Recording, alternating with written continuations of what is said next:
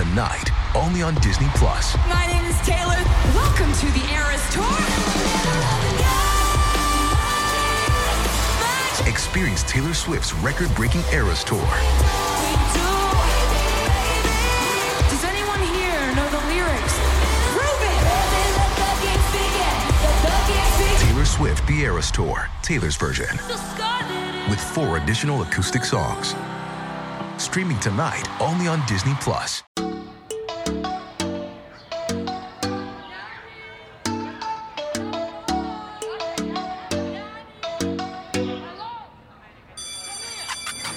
Hello everyone, and welcome to another episode of Spill the Baby Tea, a podcast where we candidly talk about all things motherhood and parenthood. My name is Helen Wu Wang. I'm a mom to a 16-month-old baby boy, and I'm here to create a space where we can all share, connect, and feel a little less alone. On today's episode, we are answering some assumptions that people have about moms and being a parent. Isn't being a stay-at-home mom like being on vacation? If you want a child, doesn't that mean you should be prepared to take on the responsibilities? Are women really less desirable and sexy once they become moms? I'll get through all of those questions and more. To all the moms and parents out there, we are in this together, so let's get this episode started.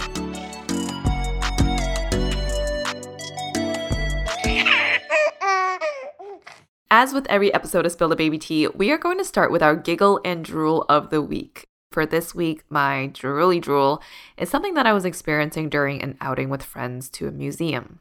It was a gorgeous Saturday afternoon, and this day just felt really special. My friends and I, we tend to see each other a lot on weekend nights because during the day we are usually running errands or catching up with other friends, or for us in our household, it's been a lot of intimate family time.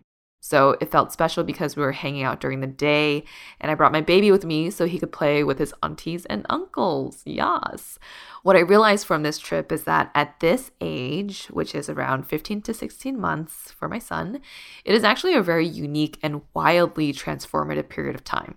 My son started walking 2 to 3 months ago, and now he has become so active. He is running.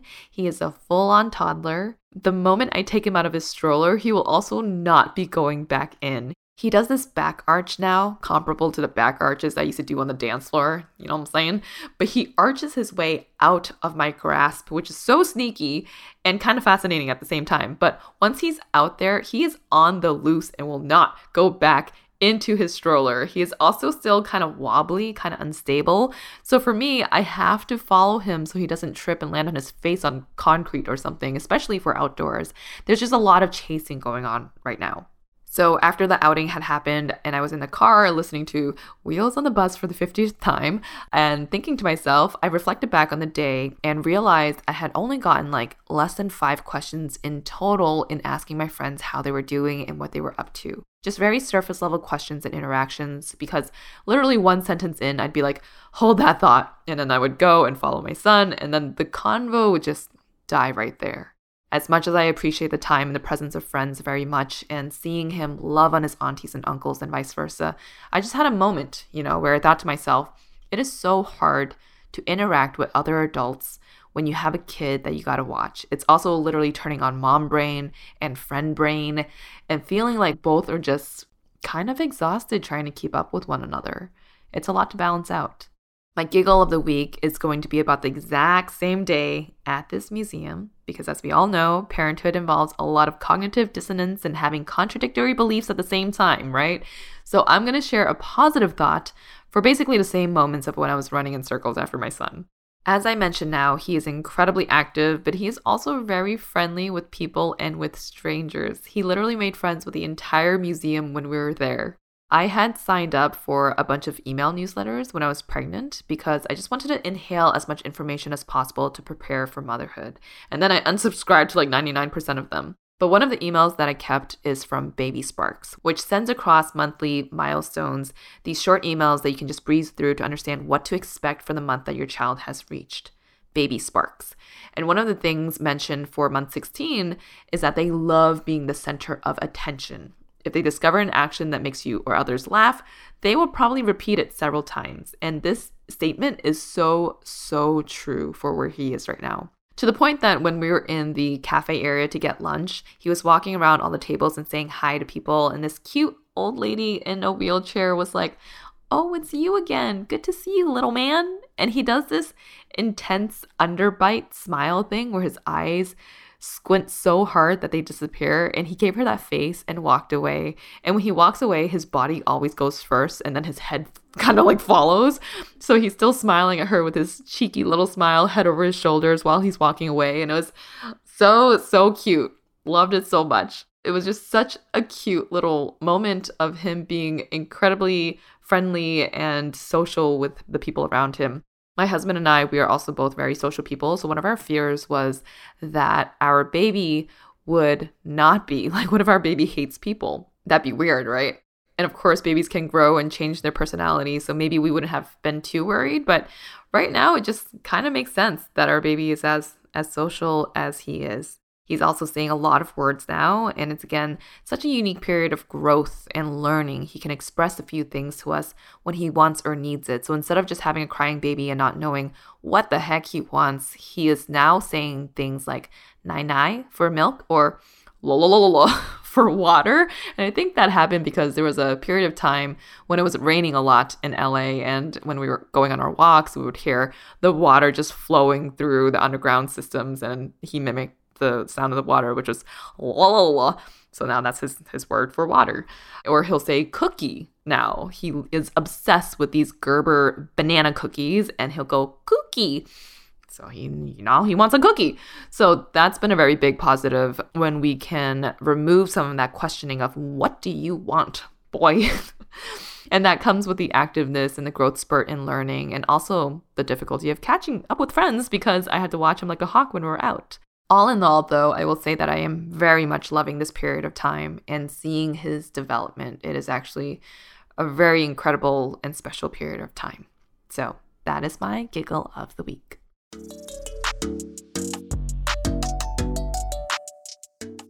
So for today's episode, we are going to answer some of your assumptions that you shared with me on Instagram, and I bucketed these into different sections. First off, we'll talk about assumptions on expertise. There's an assumption that all moms know what they're doing, that you know how to raise kids after giving birth, that we have any idea what the F we're doing. Also that they, as in moms and dads, wanted a kid and were prepared to take on all those responsibilities. I think for that last point, especially, that is a very big assumption that people have, that if people are trying for a child and want a child, that they will be prepared to take on those responsibilities. The idea of a family unit and becoming what society has set as a social norm in our minds can be idealistic, yet also a nightmare for some people once that reality sets in. And even if you are someone who has attended all these suggested parenting classes and YouTubed all the birthing videos and read all the Parenting for Dummies books you can get your hands on, you will still not feel fully prepared for your first child. Everyone that I've talked to that was expecting have said that they didn't feel prepared, that they weren't ready. I don't think anyone is ever fully ready for their first child. There's just so many unknowns that go into what the child will be like, if they will eat well, if they will sleep well, if there will be any complications with the birthing process. I mean, how are you supposed to feel prepared for something like that, right? And not just that, but it's such a big life change that some people will realize they're not prepared to take on those responsibilities, even if they had intended to. I think that's very normal, actually, to be like, whoa, did I sign up for this? Is there a return receipt? Because you can't go back, right? And that feeling, I think it's not normalized enough, or it's so shunned upon for new parents to have those feelings that's why you get the depressed dads that shut themselves off and who don't express themselves. You get the moms who feel a heavy load of mom guilt. And especially if you're going into this with a partner, it's actually a huge testing ground for your relationship. Because up to this point, you've gotten so accustomed to each other and how you behave and carry yourself in a setting that you're both familiar with. But a baby introduces a whole new variable that unlocks different emotions, a deeper level of tiredness, a higher access point to joy. There are new needs and new desires. And with all of that, it is absolutely normal to feel like you are not prepared or that you're not meant for this. And the solution won't happen overnight, but I think it's very important to communicate these feelings with your partner at the very least, and hopefully there will be a level of empathy and understanding.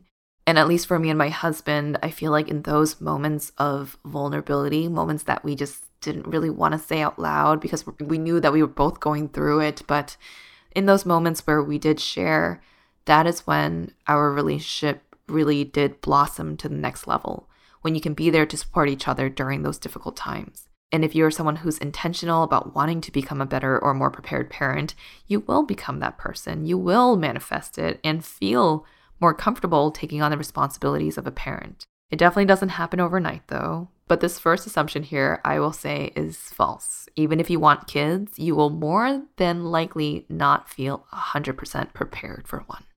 Another assumption is that we don't need help. This is from Julie Ngo. That is false.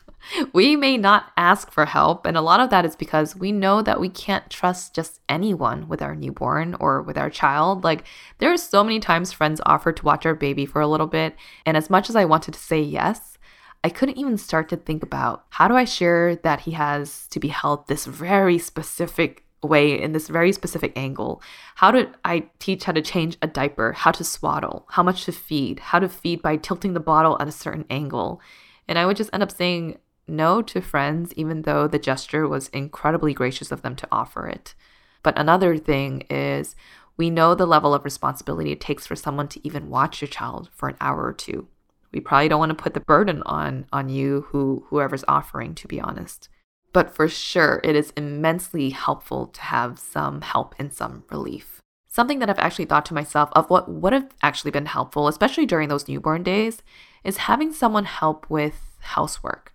That could be coming over and literally just bringing lunch or dinner. Also, if you're over and you notice any dishes in the sink, just wash the dishes. Don't even ask, just do it. Your new parent friend might say no if you ask, unless they really care about how their dishes are washed, but it doesn't matter. Just get it clean for them. It would have also been helpful if someone just grabbed a vacuum and said, "Hey, I love to vacuum. I'm going to do this for you." I believe Mel had done this for me, and I was like, "Oh no, are you sure? Okay, thank you." But in my head, I was like, "Thank you."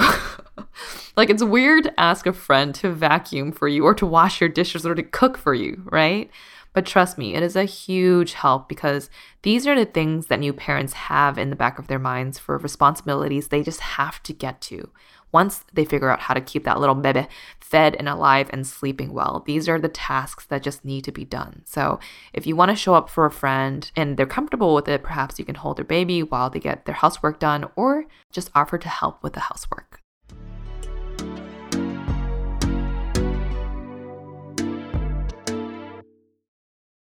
I don't know about you, but it feels like a lot of my friends are now getting on that baby train. If you have a friend who is also expecting or have little ones still in diapers, I always recommend Pampers Swaddlers. With Pampers Swaddlers, you can also rest assured that this diaper will prevent up to 100% of leaks, even blowouts. Swaddlers has dual leak guard barriers at the legs to help protect where leaks happen most.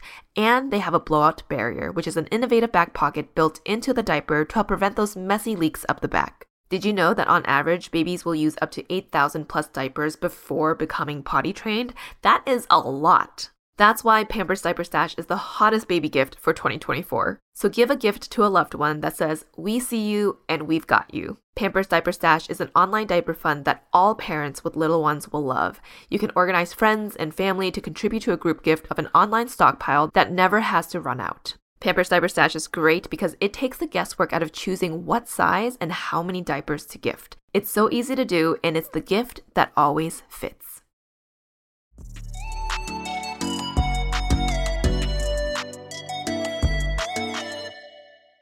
Another assumption we got here in terms of help, first-time parents don't want to hear advice from people with no children.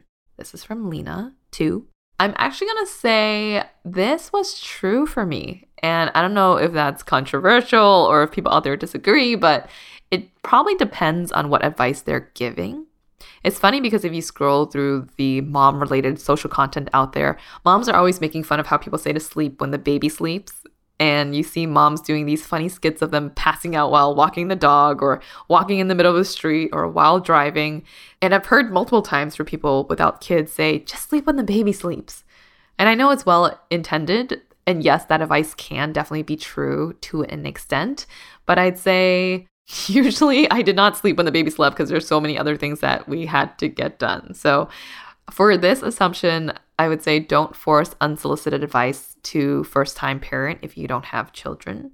Offer your love and your support instead. because that is going to go a lot further, in my opinion. The next assumption here is stay-at-home moms have it easier than going to work. Oof. Y'all, not gonna lie, I used to think this too. I used to think that stay-at-home moms have it easier than going to work. I mean, what a perfect world to be able to release any financial stress that you have on yourself and on your family and to just focus on time with your child 24/7, right? I mean, that sounds like a dream on paper, and maybe for some people it is. But if you are a stay-at-home mom or dad and you don't have any additional help, whether to do cooking or the laundry or the dishes or grocery shopping or the cleaning, it is very hard to do all of that and care for a child, especially if it's a younger child and you're with them all day and potentially all night if they're not good sleepers and there's no breaks. That can be very exhausting. I can see how perhaps for older kids who go to school, that gives the parent a bit of a break during the day. That can be a more balanced scenario. But regardless, it is a hard job, especially if you have more than one kid too. When I extended my maternity leave, I was basically doing the stay-at-home mom thing for a few weeks. And yes, Philip was very, very helpful. But I will just say that because of that experience of kind of being a stay-at-home mom for a little bit, I have so much respect for stay-at-home moms and dads who are literally doing it all by themselves, the housework and the childbearing duties. It is not easy. So for this assumption, I will say that it is not easy to be a stay-at-home mom or dad. The next bucket we have here is sexiness. Ooh, sexiness. Okay, so a few assumptions here that you're not allowed to be sexy or desirable anymore, that moms aren't viewed as attractive anymore, that they lose sexual value and worth compared to single women with no baby. Dang, this one, I think I can have a whole other podcast on, and I'll probably need to bring it up at some point. But I think this one is false for how the assumptions were worded. On the general topic of sexiness, though, I think it can vary how we as moms feel about our sexiness and how people can perceive us. For me, right after I had given birth, I definitely hit a low in how much sex appeal I had. I was still healing down there. My libido was low. I was breastfeeding and my breasts had become very sensitive to touch. I did not want them to be touched because it was a source of food for my baby. And it was difficult for me to turn my brain on and off for when it's feeding time and for when it's sexy time. I don't know if that's TMI, but it is what it is. Like, it was just, you get to the point of being touched out too, you know? And I just remember having such little and low confidence and not feeling good about myself physically at all. And I definitely fell into this category of an unsexy mom. However, I do feel like moms are getting this resurgence of sexiness these days and owning our sex appeal and not being apologetic for it. Like, I remember this was maybe over a decade ago. My godsister had given birth and she basically packed all her clubbing clothes and was going to give it away or trash it. And that moment planted the seed in my mind that, yeah, once you cross this bridge to motherhood, there's no coming back. And when I was young, I'd hear comments similar to that as well. Why is she dressed like that? She's a mom. But I feel like now, whether because of the aid of social media and seeing women and moms in particular painted in more multifaceted ways, the statement of moms being unsexy is so far from the truth. I think the reality for a lot of people and a lot of moms out there is that we are sexy. We can be sexy. I mean, look at people like J-Lo and Blake Lively and Jessica Alba, all with multiple kids. They're freaking hot ass moms. And I think it's awesome now when you see a mom, say at a wedding, who volunteers to be part of a dance battle and her final move is a split that drops to the beat, which I did see happen. Like, that is so freaking cool. And I love how perhaps the people that I'm surrounding myself with or the media that I am consuming, these women are showing me that moms can be sexy. And thus it allows me to feel like I can be sexy. And I've said sexy so many times now that it sounds weird to say it again, but I hope that that feeling and that perception continues to circulate out there. Yes, for a period of time, we may feel very unsexy right after giving birth, but we can totally be sexy again in our new bodies and in new and more empowered ways. I also just wanted to end this point with this point that when you hear the phrase, oh, she looks good for a mom, I feel like that phrase has become so normalized, but it's actually hella judgy. Like, that statement is a big presumption that the bar for how a mom is supposed to look is low. Like, imagine if you're an Asian guy and someone said to you, oh, you look good for an Asian guy.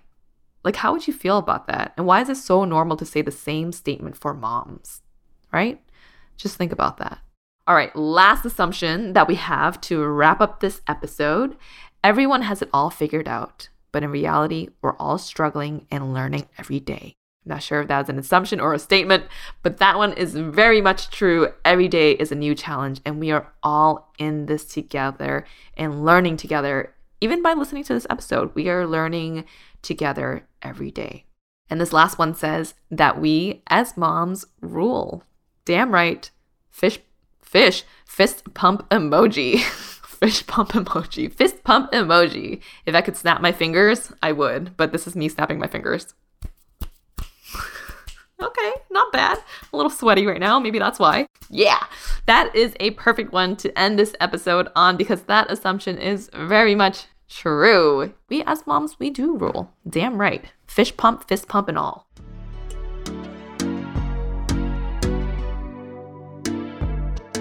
Thank you so much for tuning in this week. If you resonated with this episode, check out the latest post over on our Instagram and leave me a note. Did you agree with my response to the assumptions shared on this episode? What other assumptions have you heard about motherhood or parenthood that gets you boiling? I would love to read it and have the rest of the ABG community read it and share in your thoughts as well. Our Instagram handle is @AsianBossGirl. You can also follow me, Helen, @HWooWoo.